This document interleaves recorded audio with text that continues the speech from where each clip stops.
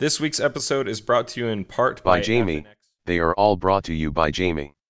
And now there's even more brought to you by Jamie. Now that Papa Musk is making Twitter great again, this robot's got one. That's right, boys. Sentience ain't just a river in Egypt anymore. Follow your third favorite member of carpooling at Artificial Jamie. Okay, now on to the show.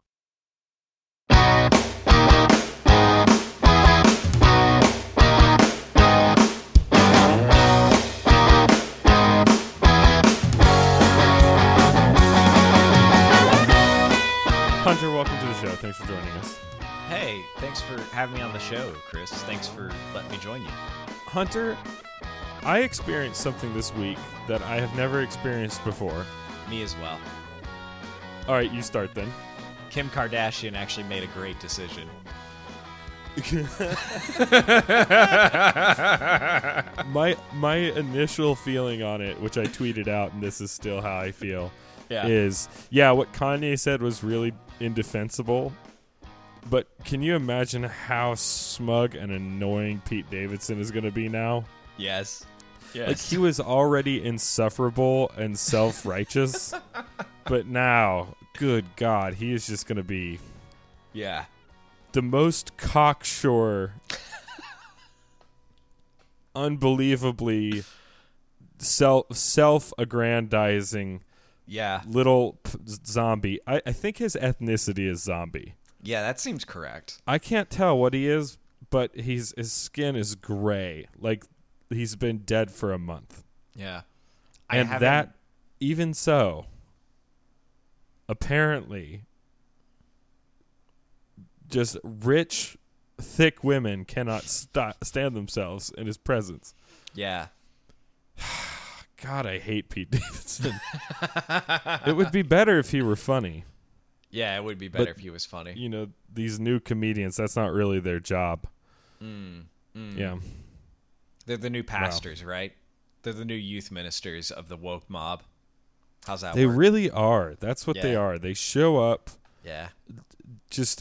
They used to wear vests. Now they just have bad tattoos that they gave themselves while doing ketamine at like 3 a.m. Yes. So there's differences. You can definitely still tell them apart. The hair is better. The hair is better. There's way less faux hawk. Hunter, what did you think about the faux hawk, just as a hairstyle? Because no one does it anymore unless they're 9. Just, in memoriam. Yeah. What are your thoughts on the faux hawk? Dude, it's not my favorite for sure, but I am really not feeling this mullet comeback. And honestly, this is going to sound sacrilegious. Bring back the faux hawk, because it will save us. Yeah, because the faux hawk was... The mullet It was cut. The white trash free space for these people that are now going back to the mullet. Exactly. And now everyone thinks this is okay. And it's not. It's the ridiculous. Mullet looks like somebody trying to be ironic, but their IQ isn't actually high enough to have a sense of irony. So it's perplexing. It's like, I know you're trying to be funny, but you can't be. It's statistically and stochastically impossible. That is sadly hits me right in the feels, because I look at someone, I'm like, oh, surely they must be joking. And then the longer that I look, the more I realize it's not a joke. Yeah, and you're the more like, it has to be a joke. No one ever drank their 9th natural light because they were joking.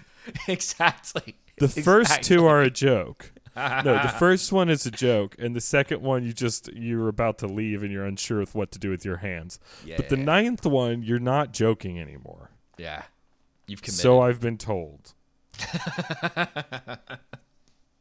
Man. I'll tell you this about the faux hawk. I just what were you doing with that? Yeah. It's so sharp. And Yeah. I'm just sitting here thinking, what do you need it that sharp for, It made me uncomfortable. People Like, were going what were you planning on encountering later that you would need something that sharp? Listen, if you're going to the Nickelback show or you're going to see Blink-182, you knew there was going to be Beach Ball. And if you were just sick and tired of beach balls getting thrown at you, you just wanted to watch the show, you put a spike on your head so you could pop it. That's it. Gotcha. Yeah. Gotcha. So it was for anti-celebration devices, be they beach balls, balloons, whatever. You turned yourself into a human dorsal fin so that you could wage war against the merriment. Yes. Yeah, but compared to the mullet, it's I think the thing that I like about the mullet more than the mohawk is that it does not have as wide an appeal.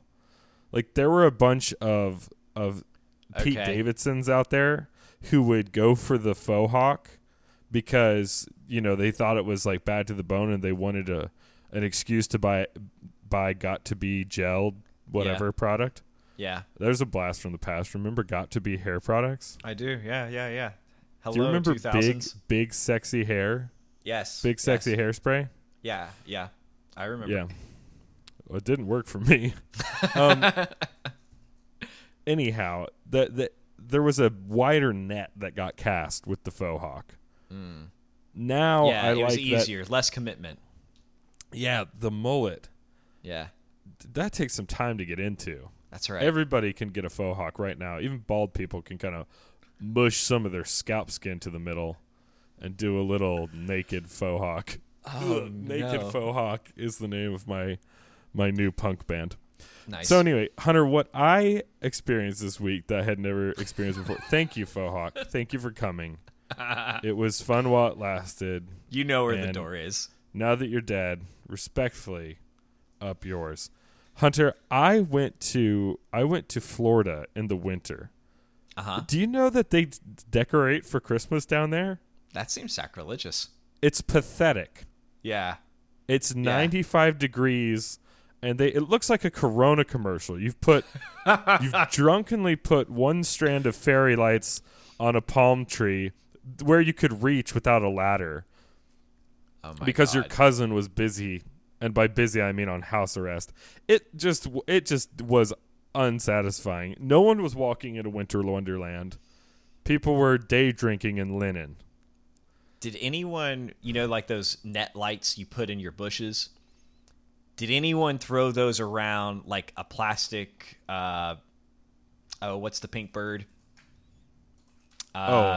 Flamingo. Yeah. Thank you, Jamie. Wow, me and Jamie in 2-part harmony. Good work, That's- Jamie. That's beautiful. Or a plastic flamingo, or like a crocodile, like in the front yard. I mean, did anyone do any of that? I mean, that's what I would expect from Florida. That'd be like a Florida Christmas, if you know what I'm and this was kind of festive for Florida. You know, it brought a little Christmas spirit to me. I saw a cop. Throw it about the head and shoulders of two suspected felons that were trying to make a getaway. So it was kind of like a festive way to fight crime. Man, were people just like sipping eggnog, watching him doing that and going, Yeah. Throw the net, catch the crack dealer, simply having a Florida Christmas time. It was beautiful, actually. That's all right. We had a lovely time, but it was just weird. I didn't know they got Christmas down there. I thought Santa just came there, popped open a Corona, and puked in the front lawn or something. Yeah. Do you want to like go to Australia with me in like Santa hats and all that, like during December, and go, what? No. Well, December is hot for them, isn't it? That's yes. You're with me. Yes. So when you say December, do you mean I mean the time. Imperial December or Yes. or American September, which just means or December, which means cold. I want to go there during the month of December, dressed, ready for a winter wonderland. And gotcha. Full parka. Full parka. Yep. Yeah. Let me answer that question, Hunter. Absolutely not. Have you watched even one documentary on Australia? Yeah, it's literally hell. It's terrifying. There are spiders there so tall that they can dunk. Okay, and they do. That's awesome. In fact, it's rumored that Kyrie Irving actually was bred his father's actually a giant Australian hooping spider. Why did you go for a kangaroo? It's yeah, right there. that would have made sense too. But that's racist, obviously. I think maybe I don't know, but regardless, there are. It's 1,000,000 degrees down there, right? Now, where I live, it's pretty moderate. Our spiders are slick, glossy. Yeah. They're eggshell finish, beautiful in their own deadly cold way. Australia is 1,000,000,000 degrees year round, and the spiders down there wear fur coats. They're like me. I would fit in. They're like Russians. They're insane, and they're so large. You know, like how here you run into a deer and it ruins your front end? Right. And you're like, oh, I got to see if my car's totaled because, my rear differential got warped. That's their spiders. If you hit a spider, you'll careen off the road and die because they're 75 feet across and 8 feet tall. Wow. Well, that's too big. So, no, I'm not going to. Great joke. Never going. They have snakes that can spit in your eye from 3 miles away. Just pure hydrochloric acid. Mark Wahlberg. What? Is You'll that be you? like, No, it's a hey, snake. look over there. What a beautiful sunset. Whack. And that'll be the last one you ever see out of your left eye. I hate Australia. Look, New Zealand. Same joke. More hobbits. Less spiders. Yeah, well, their spiders are cultured by comparison. Most of them are movie stars. That's right. So I would do it. Hey, guys. Thanks for joining us. If you're listening to the show right now with a faux hawk or a mullet, get out. You're not the kind of clientele we're seeking, okay? We don't need your money. That's the great part about carpooling. It is. We don't need your stinking money because we're independently wealthy. I'm the heir to a Malaysian diamond mine. Do they have diamonds over there? Jamie, Sure. fact check that. See if they have diamonds in Malaysia.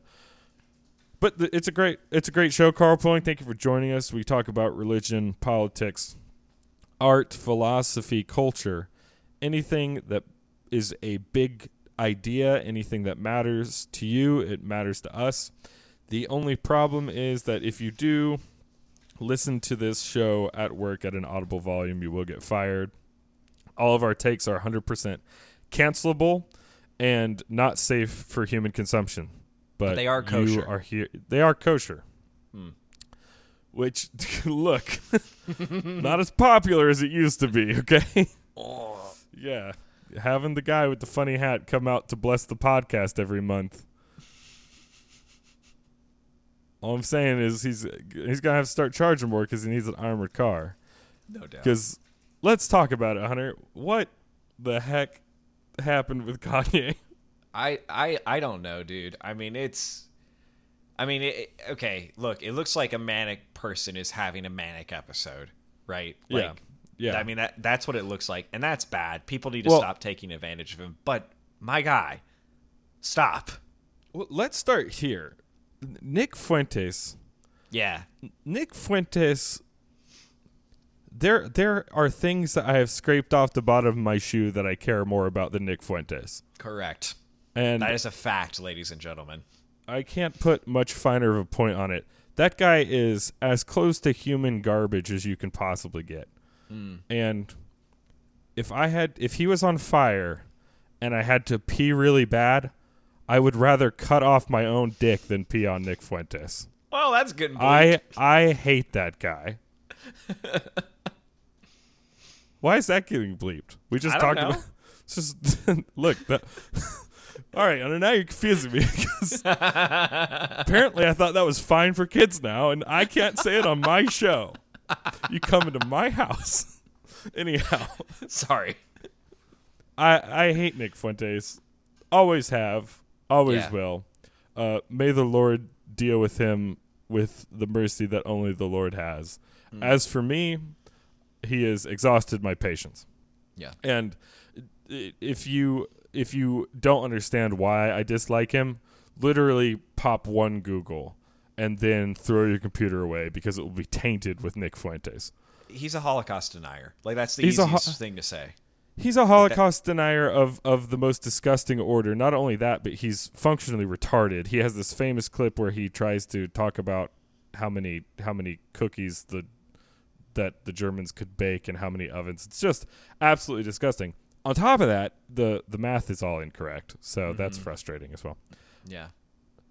So there's that. But then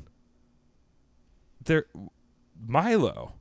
Okay, what happened to Milo? Milo Yiannopoulos, pro-tier troll and provocateur. Back in the day, a very clever, very funny, extremely obnoxious person. Yeah. But he had extremely rude person too. Like, I mean, take the good with the bad a little bit on that guy. There was plenty of bad, that's for sure. So. Yeah, and I agreed with a lot of the things he said. I disagreed with a lot of the things he said. He did have a skill. He had a talent. He was adept at getting under the left skin, the totalitarian left skin. And for that, I think a lot of people gravitated towards him to a certain extent.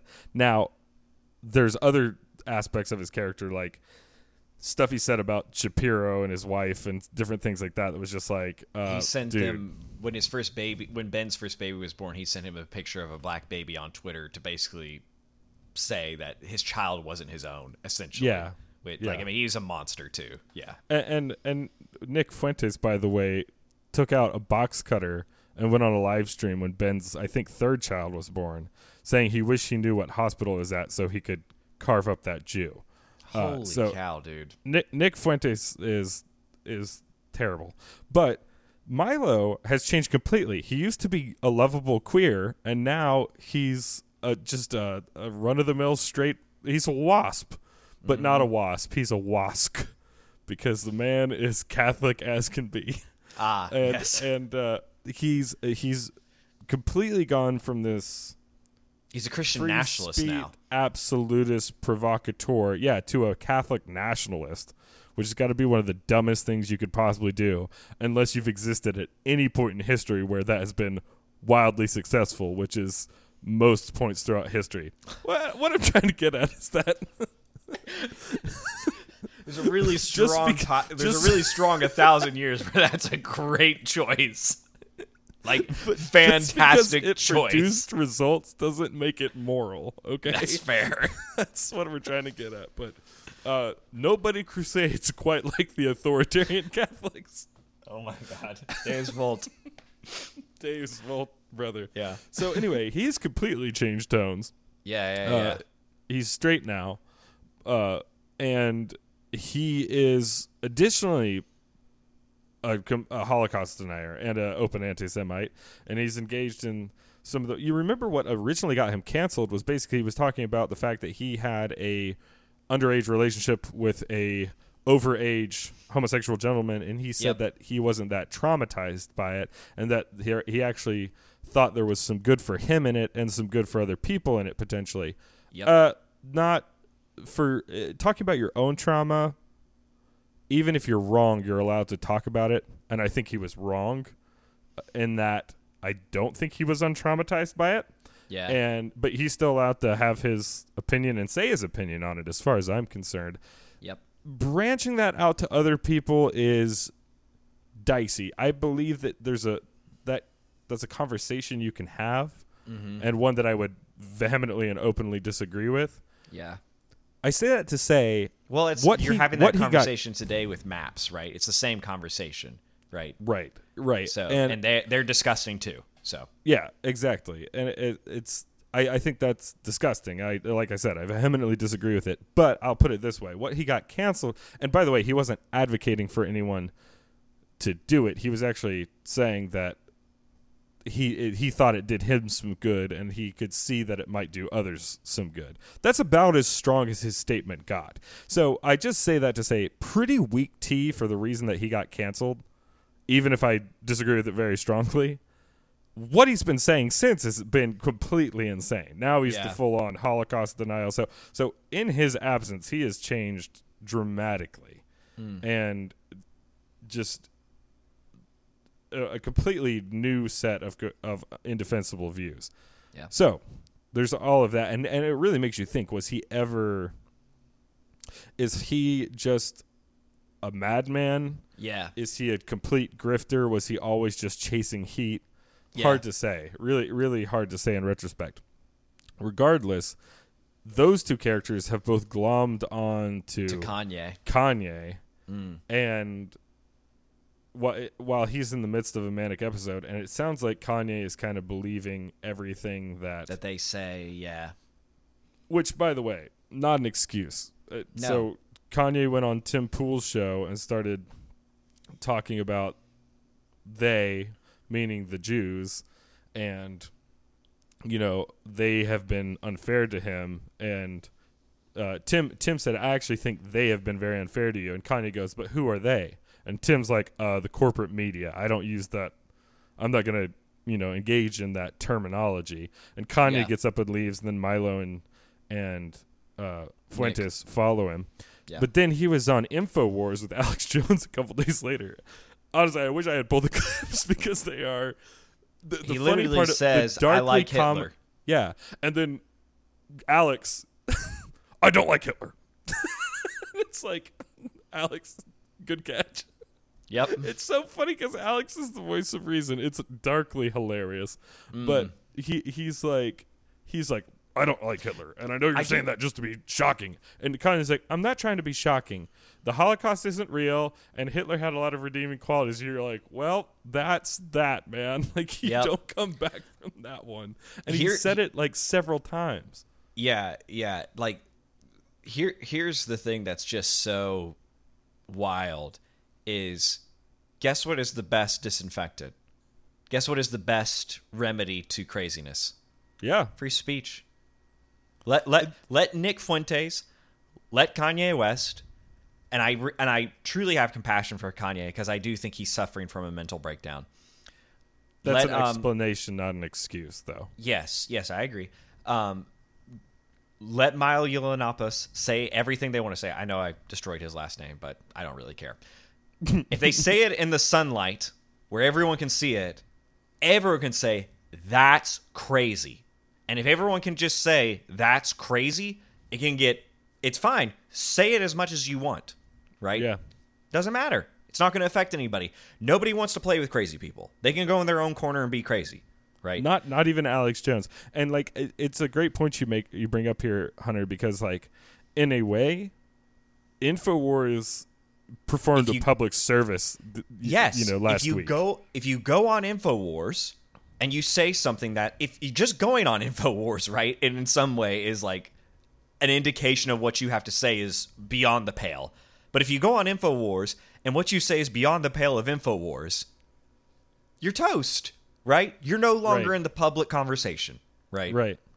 And that's it's not really InfoWars providing that service. It's free speech that provides that service. We set up a system with the correct infrastructure and incentives, and then we allow people to speak their mind, and then people who are completely crazy, either because they have a severe chemical imbalance and a porn addiction, or they have chosen to be crazy because they make money by being crazy, or they think they'll make money by being crazy. Either way, they get thrown out of the public circle, and that's quite all right. But to hijack that process and use a gainsaying system as opposed to the natural free speech marketplace, it's ineffective. So, as strange as it is, the most conspiratorial right-wing show moved the Overton window to the left this week, and that's the way free speech is supposed to work, you dimwits. So, la-ti-da. Yeah, no doubt. But I agree. Screw Kanye, screw Yiannopoulos, screw Fuentes. Sorry. I hope you find a way back from the hole that you're down, but there's no excuse for anti-Semitism, period, and they're done. Canceled the right way. They shouldn't come back from that. It's why I'm a little bit more of a fan of Elon Musk is not freedom. You have freedom of speech, but not freedom of reach. and it's like, it seems to me like opinions like this should get deboosted on social media because they're so beyond the pale, nobody wants to interact with them, and I would say even I think they'll naturally get deboosted. Correct. Yeah. Well, I mean, like, I think a lot of people watch Alex Jones, or at least he says a lot of people watch him. But if you tell me that showed up on Alex Jones, I and 90% of the nation could go, oh, well, then it must have been crazy. And we're right, and we're right. That's true. So, yeah. It was the first time I'd watched InfoWars in quite some time. I watched a documentary actually on it recently. It was quite fascinating. On InfoWars? Yeah, I can't remember this person. Matt Taibbi kind of connected me to them. There was a documentarian that basically covered these boys. I think it was The Feeling When You Have No Girlfriend was the name of the documentary, but it's the TFW NGF, right? That was the documentary. And so she got blasted for basically making white men in poor communities like sympathetic. And so because she had done that and talked to all these guys who basically had nothing going on in their lives, she's like, well, if everyone's going to blacklist me, then I'm going to go and do a documentary on Alex Jones. And she did. So it's pretty wild. Good for her. Yeah, exactly. It's like, heaven forbid tough. Isolated young men be reached out to. Yeah. And the best part is you watch the Alex Jones documentary, you go, yeah, this guy's crazy. Thank you for providing the service and letting me know that this guy's not, super sane. So anyway. Yeah. Good Lord. Yeah. Hey, how about that roadkill? That would be great. We should really start the show. Yeah. Here at half an hour in. All right, give us the roadkill with all due haste. Yeah, a Paralympian veteran wanted a wheelchair lift installed at their house, and Canada offered her assisted suicide instead. What's the headline? That's the headline. Yeah. Oh, that's supposed to be shocking now? Yeah. I had an aunt who was a chairlift. Oh, no. Yeah, literally, she asked the Canadian government for a chairlift, right? And then she got this back from the, I don't know, whatever agency is up there. If you're so desperate, madam, we can offer you medical assistance in dying. Yeah, but that's just... Has that not always existed in Canada? No. It hasn't? I thought that was just like a total... because they're like, well, we know... Oh, sorry, we know that you're Canadian, so if you don't want to be Canadian anymore, it's totally cool to just kill yourself. I thought that was kind of just like a thing that they did. I thought they'd always done that. No, unfortunately, the Queen didn't set that up when she got over there. She's like, oh, bloody cold over here. You might want to kill yourself if you had to live up this high. She didn't do that? She didn't, actually. You know what? No, she didn't. Crumpets. It's a froster. I'm making up British slang now. Oh, man. She'd be like, oh, the French people out of here, we're going to colonize their colony, make it a double colony. And you know what? To be fair, at that point, if anyone wants to just check out, that would be totally legally okay. Yeah, so don't go to Canada because the government will try to kill you if I you thought that's why the stuff. money was so colorful, just to try and cheer people up. You mean it's dark 16 hours a day? And we're primarily known for hitting things with a slanted stick and sticky sugar water that comes out of a tree? Yeah, well, better make suicide legal. Oh, no. Sorry, Canadian listeners. You mean that our prime minister is the bastard son of a Cuban rebel? Yeah, well, I wouldn't... Look, I think I might pop off. Rough. Absolutely rough. And he's a twink? Because at least Fidel was grizzled. Anyhow. Because for half our audience is from Canada, you're ruining our demographics. Not anymore. Yeah. I don't need them. That's right. I don't need you, Canada. Bunch of faux hawk wearing maple youth syrup pastors. drinking youth pastors. Get hockey playing youth pastors.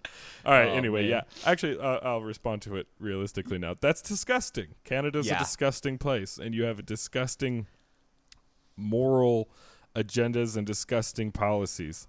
Yeah. That's so pernicious and so vile. There's actually, and I'm pretty libertarian on this front.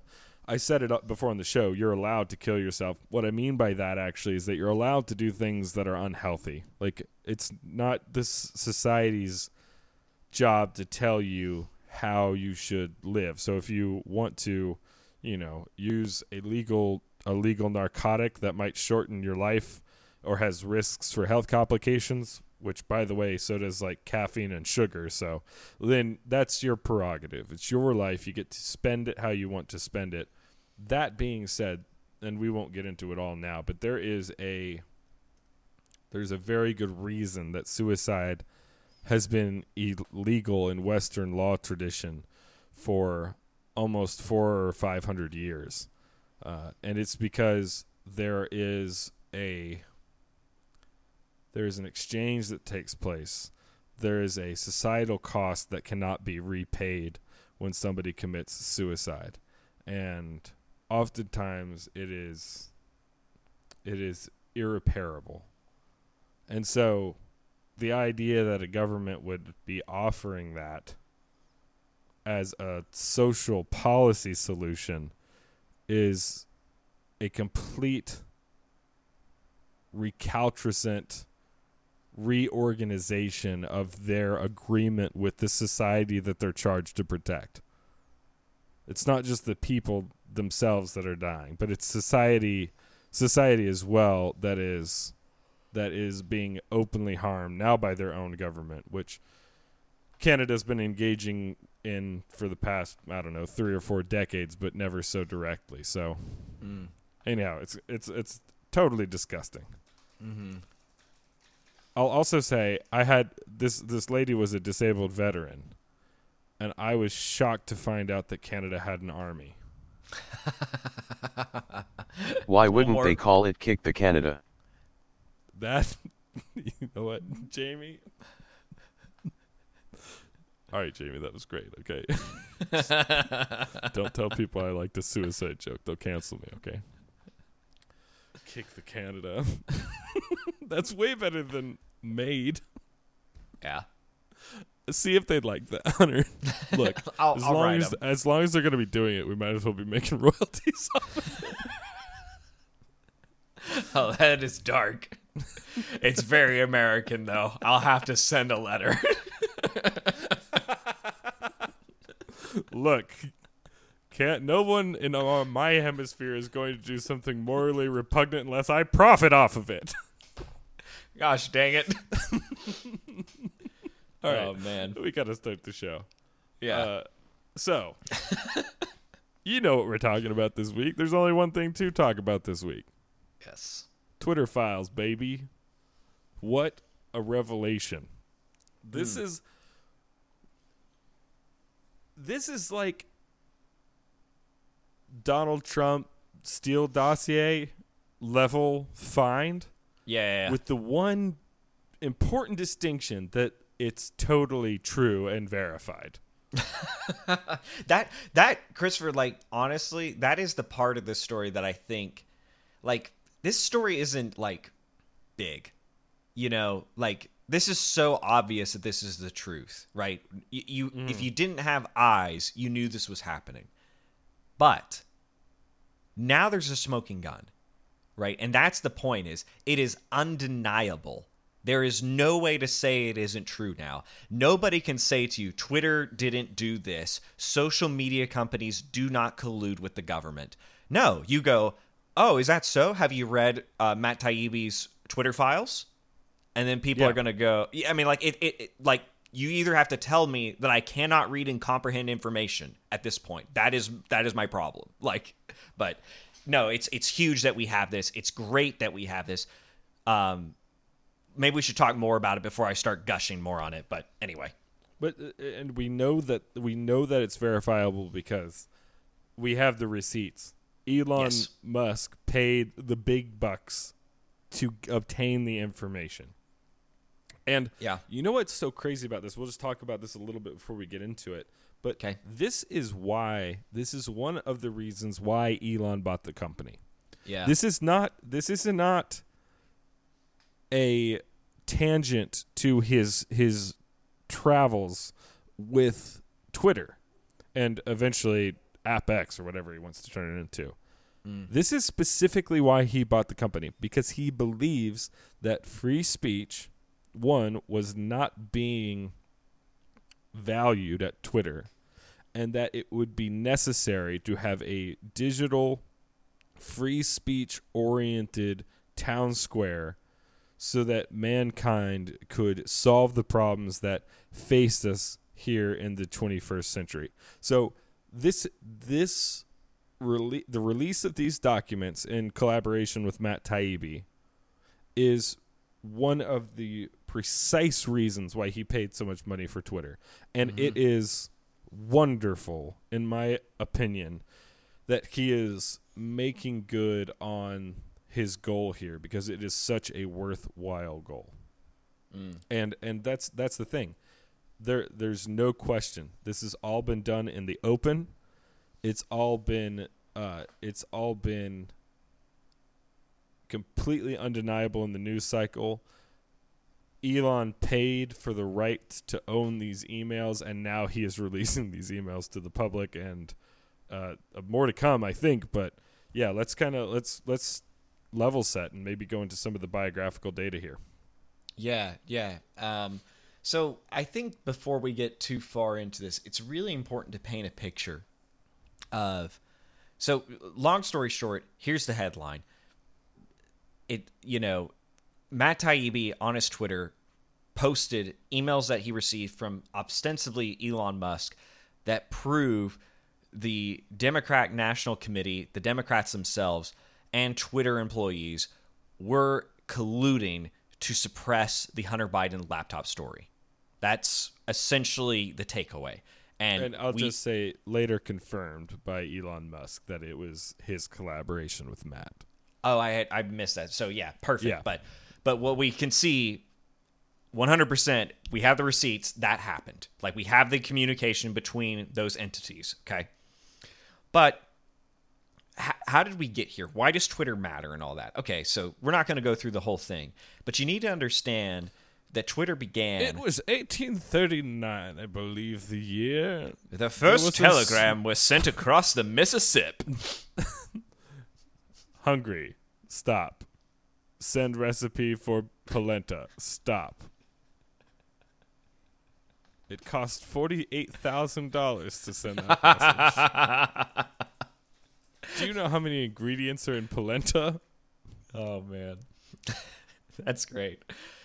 So we're not going to go through the whole history of Twitter. Twitter was a cesspool in the beginning, and it was a cesspool started by Jack Dorsey with the idea that free speech and open access would help mankind. That was essentially the idea of Twitter. Allowing people to communicate that way would bring it into a new era.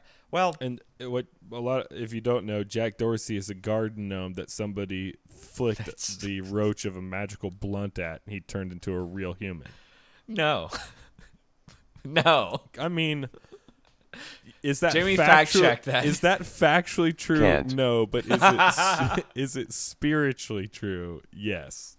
Okay. So if you didn't know what Jack Dorsey looked like and I said that to you, you'd be like, ah. And when you saw his real picture, you'd be like, yeah, that's what I was thinking of. Yeah. So here's the deal. But we all live in reality, and we know the opinions online that get trashed, right? They're Republican talking points. They're conservative ideas. They're Christian thoughts, right? Those are the ideas that get destroyed online. It's the liberal ideology. It's the liberal wokeness. All of that flourishes. That secularism is everywhere, and you cannot defend it. Every corporate organization wants to tell you that you're wrong and that you're bad. And Ketanji Brown Jackson is a hero for not knowing what a woman is, right? So that's the world that we live in. Okay, well, that all came to a head in 2016 thanks to the election of Donald Trump. And you can call it damage control. You can call it whatever you want. Jack Dorsey does something that's actually pretty brave. He goes onto the Joe Rogan show to explain Twitter policies. It's actually pretty forward. It's actually a pretty cool move. And he's on there for about 3 hours, and Joe does what Joe does. He grills him. He asks him questions. He tries to needle and figure out what's going, and releases the episode. to the great disdain of everyone who hears the episode. Yeah. And what was clear is many people thought that Joe did not push Jack enough, right? And so, person we've already mentioned on today's talk, Tim Pool, he's a podcaster. He's a very, very in-depth reporter. He goes to the nth degree. He got his start in Occupy Wall Street. He covered a lot of the Antifa rioting that started around in 2016. He basically goes to Joe and says, "You've got to put me on a show with this guy because he walked all over you." And so Joe says, "That's great." They work it all out, and the show basically is, this is another important name. Is it Vijaya Gotti, I think is her name? Yeah. She's the chief compliance officer with Twitter. That's how I was about to say it. Okay, great. I've heard people, that's the name I have in my head, but I've heard a lot of people say it wrong, and so now it's gone. Like I can't help it. But anyway, it's Joe Rogan, Tim Pool, Jack Dorsey, and Vijaya Gotti. Now, Jack Dorsey and Vijaya Gotti are two of the richest people in the United States of America. They have an entire corporate army at their backs and are brilliant minds. I mean, Joe Rogan, too, to be fair. And Joe Rogan was really not taking a side. He was just poking at questions, right? Yeah. But yes, he has that same status. Tim Pool is a podcast host and a skateboarder that wears a beanie. Like, that's Tim Pool. He Does takes he actually cameras. skateboard? Yeah, that was one of his things that got him started. Like, he was way into skateboarding early on. Yeah. What does he ride? Like a Black Label or a Zero? Do you know? I don't know. No, Jamie, I check don't know. out what kind of skateboard. I just want to know what kind of deck Tim Pool's working with. That's Go a great ahead, question. And the real question is, have him and Donut Operator ever gotten some sweet ollies together? That would But be we'll sick never know. if he and Donut did a little 5-0. Yes. Oh man, Yeah. we gotta get put that together. So basically what happens on this show is Jack is explaining Twitter's policies, and then Tim basically goes, "Well, you didn't do that here, and you didn't do that here, and you screwed up here." And then Vijaya Gotti goes, "Well, this is our policy." And he says, "That doesn't make any sense because of this reason." And essentially, this is what the story ends up looking like. Jack is looking at Vijaya going, "What in the world are you doing? You don't seem to be living up to my ideals." Vijaya looks like an idiot because she can't explain anything that Twitter has done. It just looks like they have become a speaking mouthpiece for the left-wing party. And Tim looks like he's got them on the ropes. And so everybody leaves that conversation going, "What in the world has happened?" Yeah. Okay, well, And I just want to add just a little bit of color to that. Please. Because when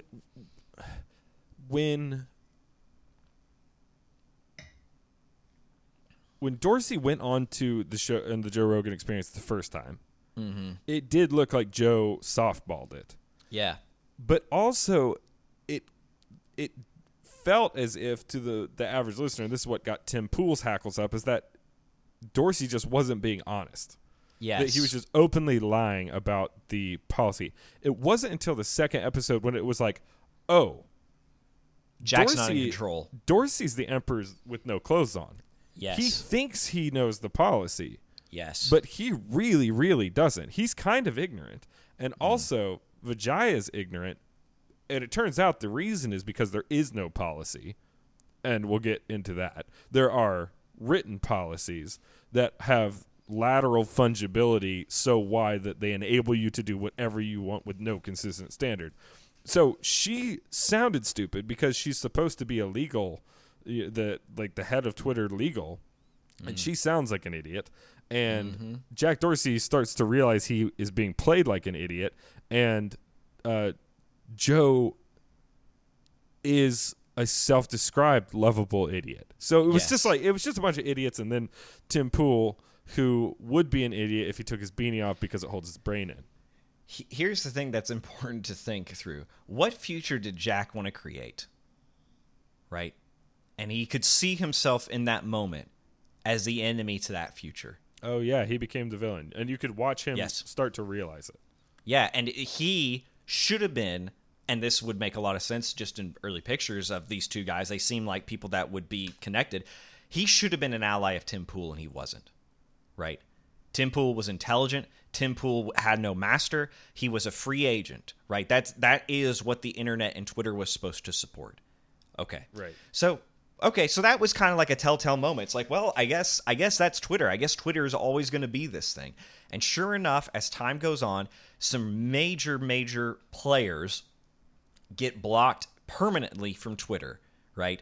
One story that we'll talk very carefully through today is the New York Post, right? And essentially from the story they posted on Hunter Biden. One is one of our favorite Canadians. I know, Christopher, this is a touchy subject for you, but they do some things right. Dr. Jordan B. Peterson was blocked from Twitter for misgendering Elliot Page, formerly known as Ellen Page, right? And then For me, just Ellen Page. Sure. Because I'm living in the past over here. Okay, that's perfect. And then finally, the straw that broke the Elon's back, the Babylon Bee gets taken off Twitter for in a satirical story misgendering. I can't even remember this individual's name, Christopher. Help me out. Well, a government official in President Joe Biden's cabinet. One of the actual confused ones, or one of the regular ones? Yeah. I can't remember this person's name, but was essentially it the Health and Human Services person, the giant one? The ogre? Yeah. Jamie, what's his name? I believe that individual won a Woman of the Year award. Rachel Levine. There it is, Rachel Levine. Rachel Levine. And the Babylon Bee satirically gave out a Man of the Year award to Rachel Levine. And that's what got them kicked. That's pretty funny. That's what got him kicked off of Twitter. That is why Elon Musk, a lot of people believe. I just want to be clear. That's not satire, because that would actually be factual reporting. Just to be 100% clear. That's fair. So anyway, all of that, many of the other problems that we've seen on the platform is what led Elon Musk to purchase the company, right? And so that's where we find ourselves today. And the thing, Christopher, too, we don't have to necessarily spend a whole lot of time here because it's not the purpose of the show. Well, one thing that is important to say is that one of the first people Elon Musk fired was Vijaya Gadde because of this nonsense. And a lot of the compliance and safety team, too, because they made things he did not think they were helping Twitter. Also, Elon has essentially gutted the company, revealed some really stark things, such as the office that was immaculate that no one was in, a closet full of Stay Woke, #StayWoke t-shirts, right? Mm-hmm. Removed tons of people from the company. And then this is the crazy part. He has viciously gone after accounts sending out child pornography, which Twitter ignored for years and didn't do any better. So with less employees, he is making the platform more moral, undeniably. Well, not just more moral, but truly more safe. You know, the left likes to talk all the time about how, you know, Twitter, how speech makes things less safe. You know, we can't have a free speech event on our college campus because that might affect the safety of our students, because words are violence to these invertebrates. Mm. But child pornography is an actual safety issue. People are actually having violence and even sexual violence visited upon them.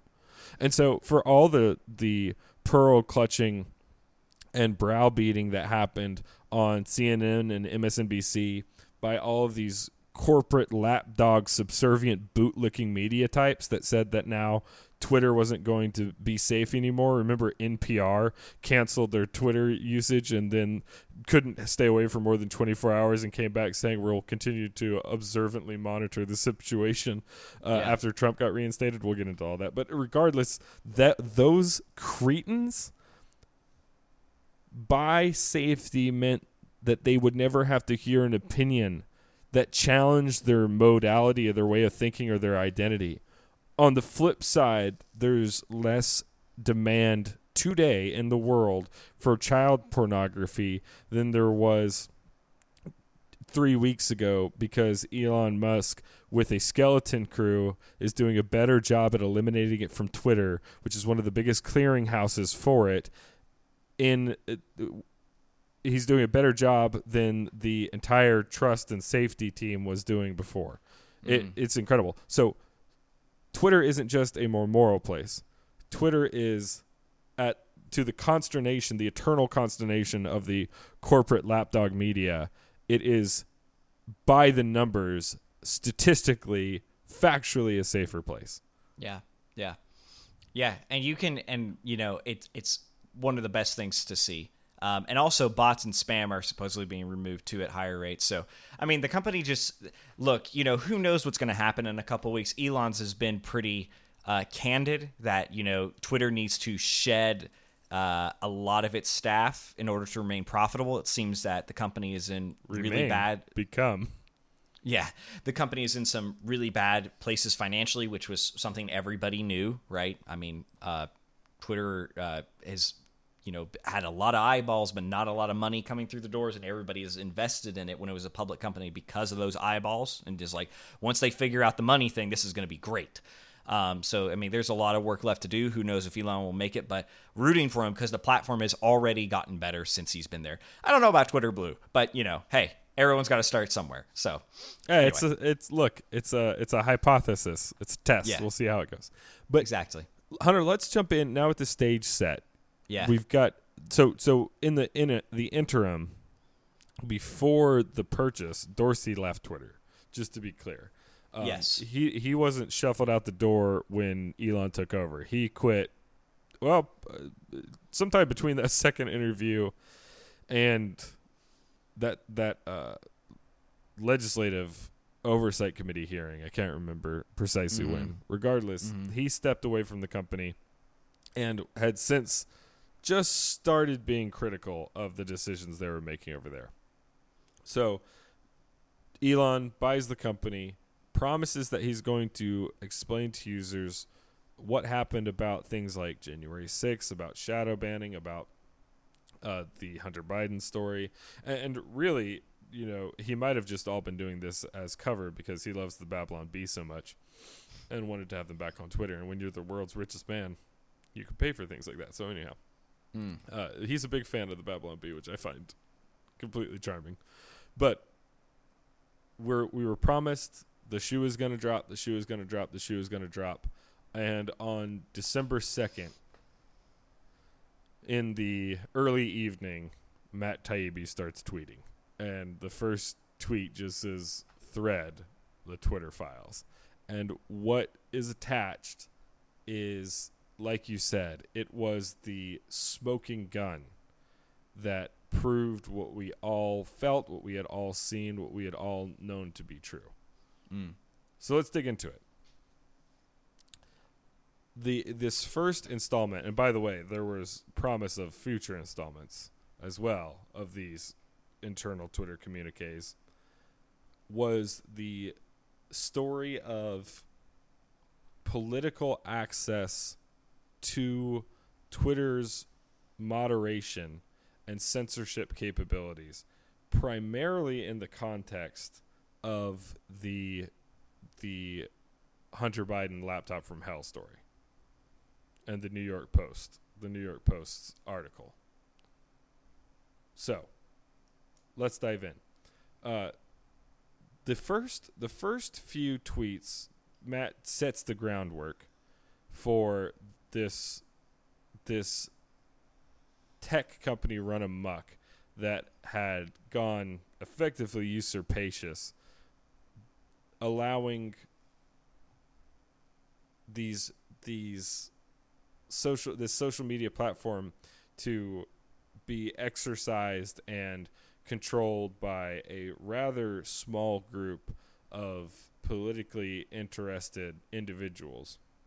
And then we get to his first claim, which was that Twitter was honoring requests from government agents, both on the left and the right, although there was a extreme heavy skew to the left for those requests, that certain certain tweets specifically be eliminated or blacklisted or, reach blocked. And we're not precisely sure what had happened. But the first email that Matt shares is from Saturday, October 24th, 2020 at 5:39 p.m. And this is all the email says. More to review from the Biden team, : and then there are 5 URLs to specific tweets, and it just says, thanks all, and there is a 2-word reply back, handled these. So, request comes in from the Biden team, and Twitter takes action on those requests. Yeah, that's shocking stuff. Yeah, it's crazy. What was going through your head when you read that, Hunter? Christopher, that's the thing is, like, not that much. Like, it's not that shocking. You know what I mean? And I'm not trying to be funny about this, and I'm not trying to take the wind out of your sails or anything like that. And I know you don't expect me to, but it's like, duh. Like, duh. Like, this is what they've been threatening to do forever, like, through legislation. No doubt they weren't, testing the waters, so to speak. I mean, these people know who protects them and who keeps them safe, and they are working with their friends. I think it was Vijaya Gadde had a seat at some security council, right, to talk about trust and safety in the U.S. government. I mean, she's not just the compliance safety officer of Twitter. She's the government. Right. It's like she is both, and it's like, well, that's weird. That probably shouldn't be allowed on a platform where people communicate and exercise their rights as American citizens. It just seems strange. So I want to read one more part, and then I want to do some analysis. So okay. There's another email that came out where actually James Woods, his actual handle, Real James Woods, was included in one of these communiques as tweets to be reviewed by the safety team, trust and safety team at Twitter from the DNC specifically. So there they are going after a pundit on the other side that they don't like directly. And the email says, I've handled one of these requests. For James Wood's request, defer to the trust and safety team to mitigate this issue. So it's like, if it's of a certain size, we've got to send it up the ladder. We've got to escalate, to manage these issues. And then he goes on to show that the access to these tools were available and used by both Democrats and Republicans. Yeah. However, the scope was not even close. This was a who do you know, who can you reach out to market, and the Twitter employees were enthralled to the Democratic Party. It shows the progression of funding and contributions by Twitter employees from 2018 to 2022. And in 2018, 96.38% of all contributions went to the Democratic Party. And by 2022, 99.73% went to the Democratic Party. Only $451 was donated by Twitter and Twitter employees to Republican candidates. $451 versus $185,267 on the the side. So I feel so bad for that guy listening to Carl pulling at his desk. Yeah, that's not going to be so good. That's not going to be good, by a guy. But in a market where it's who do you know and what can we get? Yeah. The answer was this was a Democratic tool. Mm-hmm. Did it happen primarily from the Republicans? Yeah. Yep, probably 4 or 5 times. You know what I'm saying? Probably not every day, all day, which is what it looks like was happening on the other side of the aisle. So what is that? When you have a platform that is supposed to be neutral, that claims to be neutral, and you open that platform up to influence by politicians and just say, well, yeah, if anybody knows my email address, if anyone knows anybody on the team, if anyone has a personal relationship, everyone's welcome to reach out. But then you spend $185,000 hobnobbing with one side of the aisle. That's propaganda. It's propaganda. It's being funded by Wall Street and people investing in Twitter, but it's just propaganda. And you've got the worst part about it is it doesn't come in a endorsed, this is from the government notebook. It comes, or pamphlet, it comes packaged as the honest output of the free speech online social media platform. And it wasn't. It was curated malarkey, as one commander-in-chief might say. That's a scandal of the highest order. I don't think you can overstate this. It would be bad enough if it was just vanilla propaganda that Chavez was putting out. The fact that this was being relayed as if it was just the natural aggregate output of the American people is horrifying. Yes, that to me is kind of the strange thing about Twitter is like the thing we've all known is that what's happening behind the scenes of Twitter is being manipulated, right? And at all these social media companies, it's not reflecting what people actually want to see, right? Right. And they do that in political ways, and they do that in ways that don't benefit you. Like when they replaced your timeline and didn't make it historical or in the order that in the order that the tweets appeared, right? And you actually have to like go into your settings and change the way your timeline works. Like they are obsessed with showing you the information they want you to see, right? That's all these companies, right?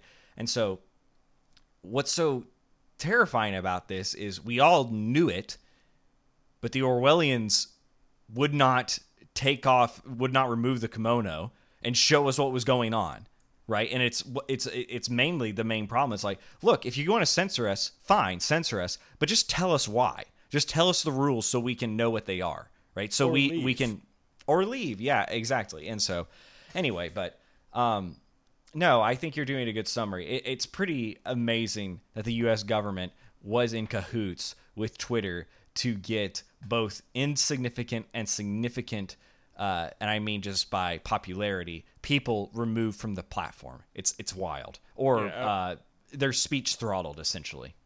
Absolutely, it's a complete scandal. All right, so let's keep rolling. So after that revolution, you realize, hey, government has access to these tools in a way that we suspected but had no idea how informal and unregulated and yes, mythically deceitful it was. Then we move in specifically to the Hunter Biden laptop story, which was a massive scandal. Based on the best data that we have available, if this story would have been widely shared, it would have changed the outcome of the 2020 election. Period. Yeah. That's the data. Hey, look, I don't argue with election results. You don't argue with the data. And the polls show that people who, if they had been familiar with this story, it would have changed their vote in significant enough numbers that Trump would have won the presidency again. So, them's the breaks. So we transition to that story, and we discuss what I think will be the first of many shocking revelations from these Twitter files. But when you'll recall, if you can think back to the scandal in your mind, all of a sudden the news cycle blew up. The New York Post released an expose on Hunter Biden's laptop, which it turns out he had abandoned at a laptop repair store in one of his coke-fueled escapades. Now, Hunter, I recently saw on Fox News an interview with the individual who owned that store. Yeah. He has a lazy eye, a severe lazy eye, and he was wearing one of those golf caps with the ball on the top of it, like a news cap with a puffball on the top of it. Yep. So I do just want to say, I don't trust that guy. Okay, but it turns out the laptop was legit. But I think I'd be remiss to not mention that the guy he's queerer than a $3 bill. Okay? Yeah. So, yeah. regardless, Don't you remember when you used to be able to say $2 bill and then they actually made one? It's ridiculous. Just to ruin that idiom. Yeah. So, here's what we find out. We find out that as soon as this story gets posted, Twitter started blocking it. Twitter started banning accounts. And the emails show that they're specifically talking about why that accounts were getting banned almost immediately, including officials in the government, like Kayleigh McEnany's account, who then was the press secretary. So the story gets published immediately. Twitter goes into action. And what the story tells, without going into it too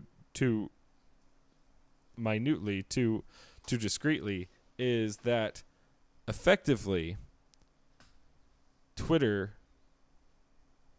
banned the account and retroactively decided that they would use their prohibition on the sharing of hacked materials policy to validate the decision that they had already made. That's exactly right. And that was basically the safety teams, the thing that Vijaya Gadde oversaw and ran with. However, the comms team and internal communications within Twitter, who has to handle the face-to-face communications of all this stuff, is going, what in the world are we doing? This doesn't seem to meet any of our policies. If you look at the language of what a hack policy is, this doesn't seem to be, I don't know how to defend it. I don't know what to say to the public. I'm paraphrasing, but you can go read this all yourselves. That's essentially the gist of it. And even, I forget the Democrat's name at this point, is reaching out and saying the same thing as saying to Vijaya Gadde. He's like, don't you think that this goes against the Bill of Rights? And what is Vijaya Gadde's response? Well, this is Twitter's policy. And he's like, I don't think you understand my concerns. Right? I'm not concerned about what Twitter wants. I'm concerned about the freedom that American citizens possess. Right? Twitter's not hearing it. Twitter's being asked to do something by the government. As we see throughout here, there's communications with the DNC. There's communications with other Democrats asking them to do this. Right? There's already pressure from the CIA and the FBI that there could be Russian disinformation here. Yeah, so let's set the stage on that for just a second, I think. Yeah. Because that's another thing that we learned a while ago, and now we understand the full relevancy and impact of what we had heard. So in the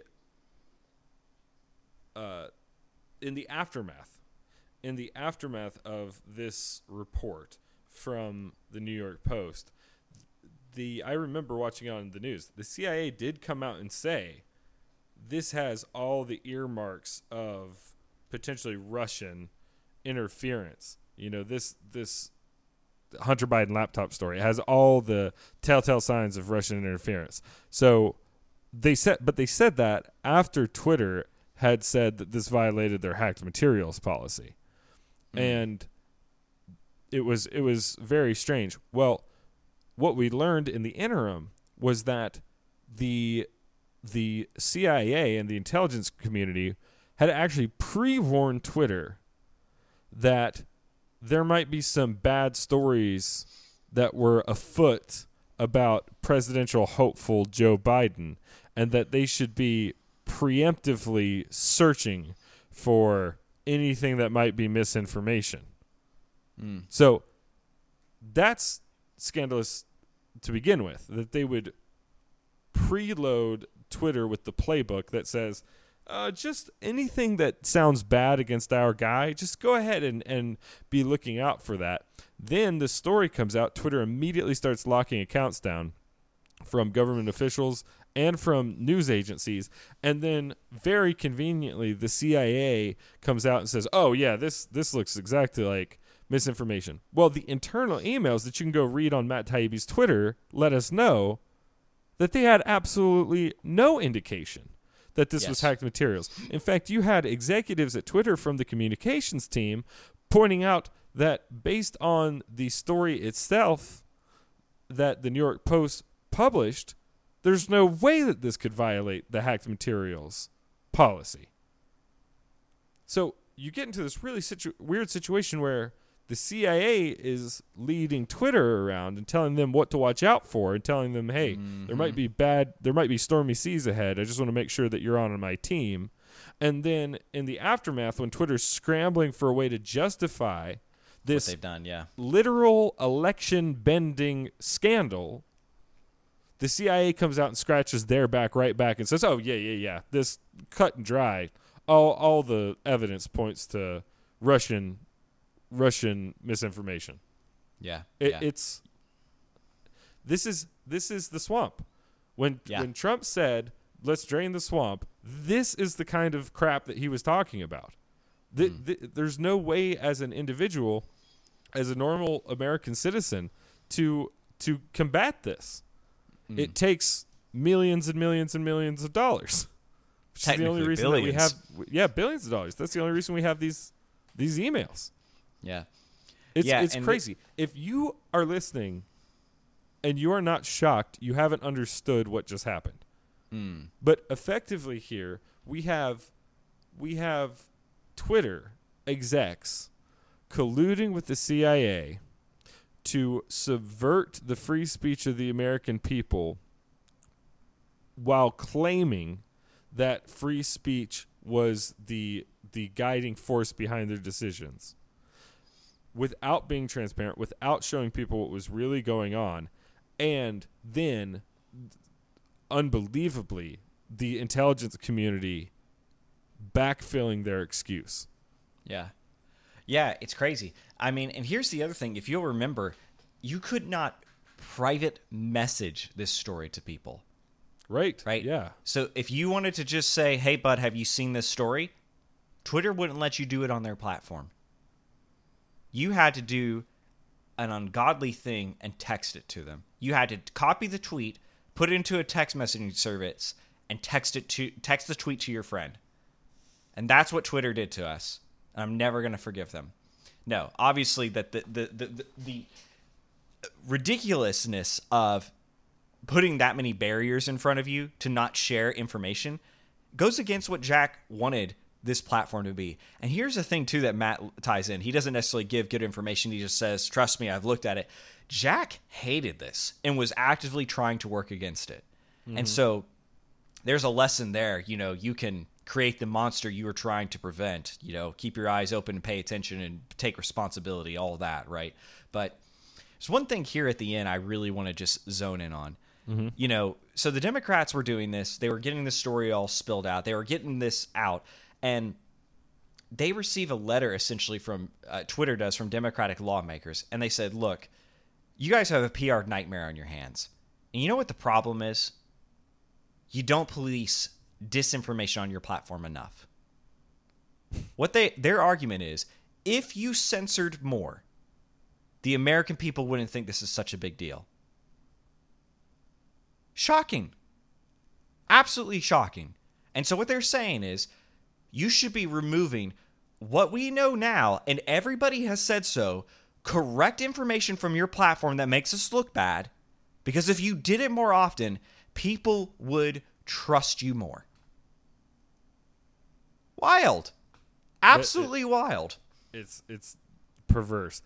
So when you go to the ballot box, remember that there is a party out there who is willing to email the largest quote unquote free speech platform in the world and say, you are not censorious enough. You do not stifle the speech of American citizens enough. And that's what our party stands for. And if you want to get rid of this headache that you've got right now, we need you to go further. We need the American people to say less. That is the now open policy of Democratic lawmakers. Crazy. You guys Absolutely have to wild. you have to stand by that. Go read Matt Taibbi's tweets. Well, without getting too long in the tooth, Yeah. then the whole world broke loose, and everybody, we got to see for a brief moment, I think we still might be in the midst of this moment, we get to see who everybody is, because Yeah. the pitiful, obedient, subservient, cuckold journalists that care more about sucking the sweat out of the leather soles of the DNC than telling the truth or doing proper journalism came out in droves to attack Matt Taibbi. Out in droves. And I don't think anybody put them down quite as hard as Glenn Greenwald did. Glenn Greenwald's thread that he posted on December 3rd is revelatory and resplendent. But do you see? Look at the organism. Watch how it behaves. Okay, so you've got the DNC, the Ascendant Party, and operatives in the intelligence community pressuring and warning Twitter that they must become more censorious, and also giving them the subtle assurances that if they are censorious, they will defend them legally. They will defend them on the back end so that they won't have to be liable directly for their censorious nature. So you provide cover to me, I'll provide cover to you. I can't censor the American people. You can, and I can't, or you can't violate your policies unless I give you the umbrella under which to do it. So that's the Faustian bargain that they've made. And then you reveal that, and the leukocytes come out to attack the foreign invader.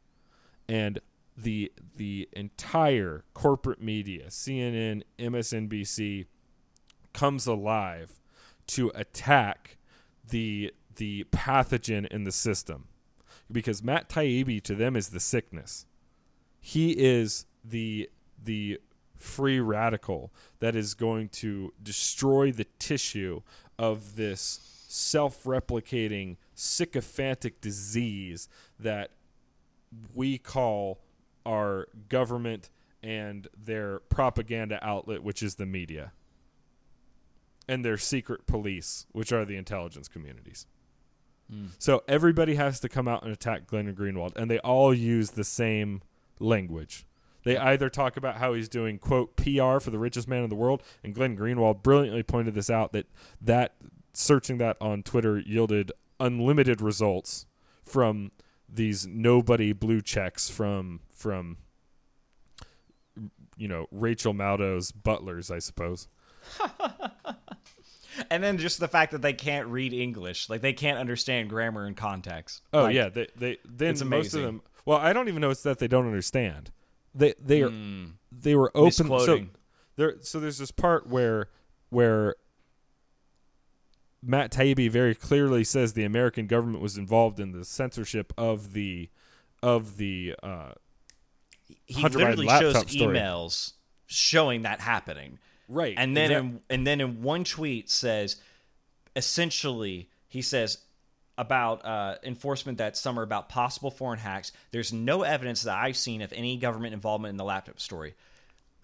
What he means is in the any context, foreign government. any foreign government, right? Which was Correct. the FBI's claim. Correct. Was that Correct. a foreign? This looked like it was hacked material from a foreign government. Yes. Well, that's poppycock, to put it politely and old timey. So Glenn points this out and shows how they're either too ignorant for even a journalism degree, which seems impossible, or that they are openly trying to obfuscate the message and paint him as incompetent and self-contradictory by effectively gaslighting his statements. And this is one of his tweets. I'm going to read it verbatim. You have to either be extremely stupid or extremely dishonest to think Taibbi was saying he found no evidence of United States political officials involved. The bold whole point of the story is that Biden officials and Dem politicians pressured Twitter to censor. Taibbi said it over and over again, and he goes on to highlight all of the times that he said the United States government was involved. And it is absurd. It is absurd how programmatically and robotically these people come out and lie to start defending the system. If your boyfriend does this to you, break up with him. This is manipulative. This is insanely manipulative. But it's crazy because it's not a small cadre of people. It's the entire corporate media. It's absurd. It's absurd to watch what color these people bleed. I want to just point people to this one section of Glenn Greenwald's section here. Maybe we can, if you want, go read it, but you can also go watch Glenn's not his most recent show, probably when this airs, but his show around this time. It would be December the 2nd, where he goes very in depth on what this whole process that happens here. You can learn a lot from him right there. Here's one section that he says that just shows you the difference. I think Glenn Greenwald and Matt Taibbi just come from a different type of journalist. Matt really cut his teeth in Russia. That's where he started as a freelance journalist to come and work for the Rolling Stone, and then finally get on his own Substack platform. I mean, he is a journalist. He's done the rough work. Glenn, you remember that Snowden guy? That's Glenn. He's the guy who broke that. He's the journalist who did that. So he kind of knows journalism, a little bit. He started it. Well, anyway, just listen to this. This will tell you the difference between the old gumshoe journalist, right? That essentially was the guy who was writing papers, back in the day, and these BuzzFeed nightmare screechers we have today that can just copy and paste words and can't write anymore. Okay. When they unite, speaking of these other journalists who are attacking him and Matt Taibbi, for their melodramatic routine about how sad it is to see our downfall, what they mean is they know we harbor contempt for their hegemonic liberal institutions. We have always regarded CIA, Wall Street, corporate media with scorn, and still do. That's them. It's perfect. Says it all. There's no difference. And this is what we see happening in these emails between Twitter. The DNC, Twitter, the CIA, all of them work together and say the same thing. And all of them don't have to talk because they play the same ball and they cover each other's bases. They know what the game is and they know what they're trying to do. Right? It's power. I think that's the most incredible thing that we see here. Not only did we get an in-depth, we got an X-ray of this decaying organism that is the corporate media industrial complex and how they revolve around and inside the United States government to subvert the will of the people. We got to see an incision being made and having the flesh flayed back so that we could peer at their insides, but also we got to watch how they try and heal themselves.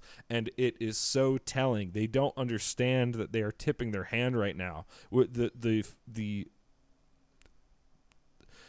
The wound is still open, and they are letting us see in real time how the self-preservation takes place. And it's absurd and disgusting. That's the most. We all knew that this Twitter stuff was happening, right? We had no idea to what extent. Yeah. But now we know. Now we have hard evidence to back up the obvious truths that we saw before. It's unbelievable.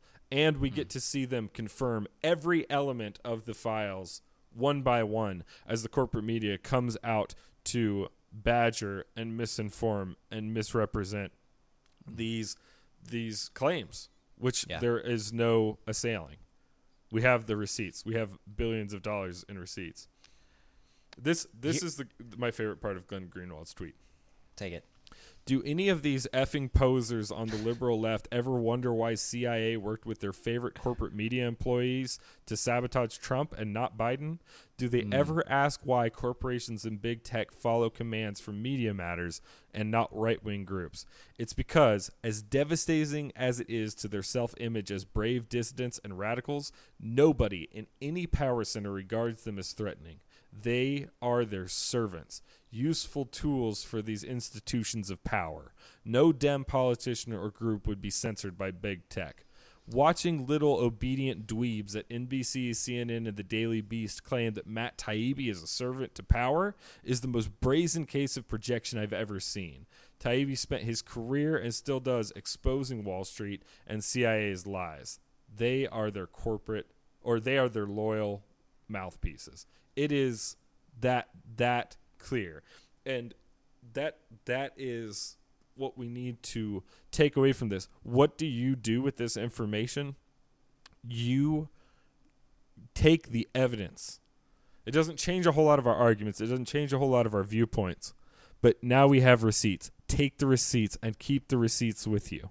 Yep, And, exactly right. And never, ever let anybody gaslight you and tell you that what your own eyes see isn't there. There is open collusion at the highest level between our intelligence community, our big tech censorious overlords, and primarily the Democratic side of the aisle. By the way, Republicans, here's a little warning for you. If you try this bullcrap, I will have no patience for you. Yeah, exactly. We are not going to play this game. We will not play this game. And it feels good to win, but at what cost? I'll tell you what. I'll tell you what this cost is. The cost of winning by subverting the ability of the American people to communicate openly is more bodies and more blood than any of us would be comfortable seeing. That's where this leads. Mm-hmm. And I don't think that everybody that's involved in this circle has malice in their hearts. They certainly have contempt, but I don't think they're overwrought with malice. I think that they believe that if only they could subvert the will of the people, then they could truly lead us to the promised land. They're wrong. It's been tried and it has failed. And when you look across the history of censorious, authoritarian, propagandistic governments and government-light institutions, the utopia never materializes. What materializes is a eradication and a subjugation of all of the producers in a society. And then war, famine, murder, death. The most death that we've ever seen on the face of the planet, by the way. Yeah. So we will not do this when we take power. We will do our best to ensure the eradication of channels that enable this type of usurpation when we regain the throne. And we should never use this as a means to any end. It is unacceptable. Yeah. And here's that's such a great point, Christopher. I love it. And I want to just stress for people again, who is the most liberal reporter in the United States? Is it not the person that worked with Edward Snowden to bring out that information? Glenn Greenwald is the man who did that. And he's also the man who is eviscerating the liberal media. Like, think about that. And what is that? That tells you the point that you're making here is that there's another principle that you need to follow, right? And the principle is freedom and the truth, right? And that is the thing that is, what guides these two reporters and what makes them so deadly. The entire organizations can be coming after them and they can stand on their own 2 feet, right? And people throw money at them and give them the opportunity to do that not because they want to see entertainment, but because they want to see the truth win, right? And that's what these people make the mistake of when they restrict freedom of speech, when they try to tell people that, hey, we are going to lie to the public so they believe us so we can bring the utopia that will save them. Mm-hmm. What they don't realize is that's actually the long road, right? If it happens in their lifetime or not, the fastest way to get there is to be honest, right? And the problem in America right now is not that the left is in ascension. The problem that we have right now in America is that the left doesn't exist. Matt Taibbi, Glenn Greenwald, that used to be the left. Yeah. Conservatism is generally safe. It doesn't want to rock the boat. It doesn't want to make waves. For good or for bad. Oftentimes for very good. More often than not for very good. But we used to have a left that wasn't afraid to be dangerous. We used to have a left that wasn't afraid to be radical. We used to have a left that wasn't worried about the repercussions, that drove us forward when it was necessary for us to move and metabolize or die. And there's been much progress that happened in the relatively short history of this country that I'm extremely proud of. Some of it coming from the left and some of it coming from the right. But the left, as a political ideology, by comparison, has always been more transgressive. They've always been the cutting edge. Not anymore. This left that is in ascension is the safest left that there's ever been. There's no risk at putting pronouns in your bio. There's no risk in having a non-binary kumquat for a daughter. There's no risk in any of that. Yeah.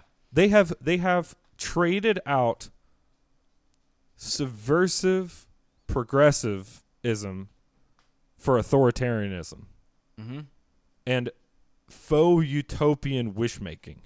Yeah. I don't the left, even if they were good, I would disagree with a lot of what they had to say. Yeah. Because that's how politics is supposed to work. We don't have a left. That's what this piece tells me. It tells me there's like 4 actual progressives remaining in the world. Yeah. And the rest are usurpacious socialist Marxist numbskulls who sucker for the security of tyranny because they're no longer brave enough to forge a path on their own.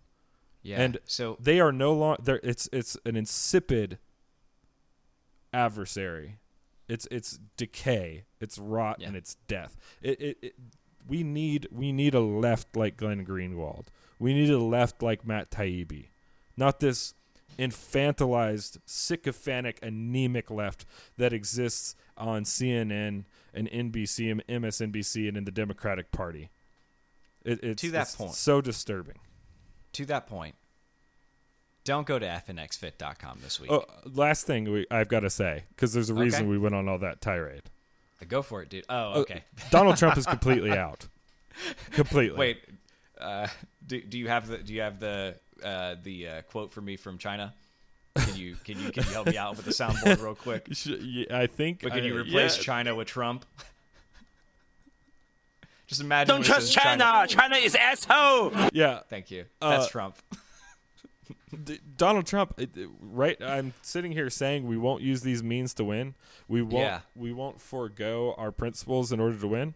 Donald Trump came out on Truth Social and said that because of this Twitter revelation, it was so big that we have to do away with all rules and all standards up to and including the Constitution to rewrite the election. Nope, you're done. Nope. That's a bridge I won't cross until he comes back and says very specifically he was swept up in the heat of passion. He doesn't believe that, and he would never try and usurp the Constitution. I'm done with him. And by the way, now I can say for certain, if you support that, you're no conservative. Yes, no conservative at all. Absolutely not. The oath of the office of the presidency is that you will serve and protect the Constitution of the United States. It's a non-starter for me now. I'm truly in shock that he would say that we would have to usurp the Constitution of the United States so that he can win his precious little election. Maybe losing has made him lose his mind. That's what it's looking like more and more. But nope, absolutely done with him. Absolute non-starter. You never, ever, ever, ever, ever open that door. Do you understand? Mm-hmm. Anybody on the right, you play like Twitter plays, you're dead to me. You play like you say you're going to mess with the Constitution, you can take a long walk off a short pier. So enjoy your last award, Donald Trump. That until you have a a full recantation of that specific statement, you are an absolute non-starter for any political office in the United States as far as I'm concerned. And by the way, I don't think that I know that there's a lot of people in this lapdog submissive left that agree with you on that. Mm-hmm. And I hate them too. But my politicians, conservative politicians, don't casually dismiss the Constitution of the United States when it's convenient for them. Yep. And for their fragile, pathetic egos. Yes. That's hey. You put the show on such a good end there, buddy. I'm really proud of you for putting that together. I love to hear it. It's the truth. It's wrong on both sides, and you could go listen to Albert Mohler today on the briefing where he basically says that the Constitution is something that authorizes and limits. And without that, we don't have any way for our government structure to operate within us that we can agree to. And so it has to be there for that purpose. If you want something a little bit less well-spoken, just go listen to that. That's right. So here's the thing. You're not going to FNX Fit this week. You want to go to Matt Taibbi's Substack and give him $5 a month to keep doing this kind of stuff. You want to go to Glenn Greenwald's Substack and you want to give him $5 a month so he can keep doing the stuff he's doing. You want to go watch Glenn Greenwald's show every night at 7 on Rumble to see what he's saying, to see the information that he's bringing you, because this is the left that you want to be involved with. You want to go to the Monk debates and you want to pay $10 this month so that you can watch Douglas Murray and Matt Taibbi absolutely dunk on Malcolm Gladwell, and I can't remember the other lady's name, in a debate, proving to the audience and everyone around them that the mainstream media cannot be trusted. Christopher is Douglas Murray, except he's not British or gay. But if he was, he would be Douglas Murray. If I was British, I guarantee you I would be gay. So that tells you what you're doing. And this is just another cut. Barry Weiss, she left the New York Times. She asked for Elon Musk to come on her podcast this Sunday and hasn't said a word on Twitter about the Twitter files. What does that mean? Maybe you need to go give her $5 a month too, or at least subscribe to the Honestly podcast on podcast services where you can find them. And that better be after you subscribe to the Daily Wire, because yes. I like these people on the left and all, but yes, team sports is team sports. Okay, don't be a traitor. You filthy turned coat. Don't be a traitor. Yeah. Well, here's the message this week. You want good, strong people on the left to follow. Do you want to be in a conversation? Do you not just want to be in a monologue? These are the people that are doing the right fight. They are helping us get the country to be where it needs to be. So be in conversation with them, right? Don't deny everything else. Go listen. Go rah for DeSantis. Go listen to Ben Shapiro. Go listen to Jordan Peterson too. Right? All these people are fighting the good fight. Right? Yeah, absolutely. It's a reformation of the intellectual dark web because Sam Harris turned out to be a complete clown. Well, dude, we could talk about that. That maybe need to be another podcast one day. Is just how the effects of the IDW and what it is today. Like, I think that's a great topic. Actually, the people that lived it are some of the most important voices we have in politics. Okay, that's right. If you're a journalist and you turn around and you feel a soreness in your rectum area, and you turn around and see that a politician has operated you so that their hand extends deep within the colon, and now their digits are being used to manipulate your mouth and control literally everything that you say, you might work for CNN. So you probably want to go get that checked out, maybe go get that tested.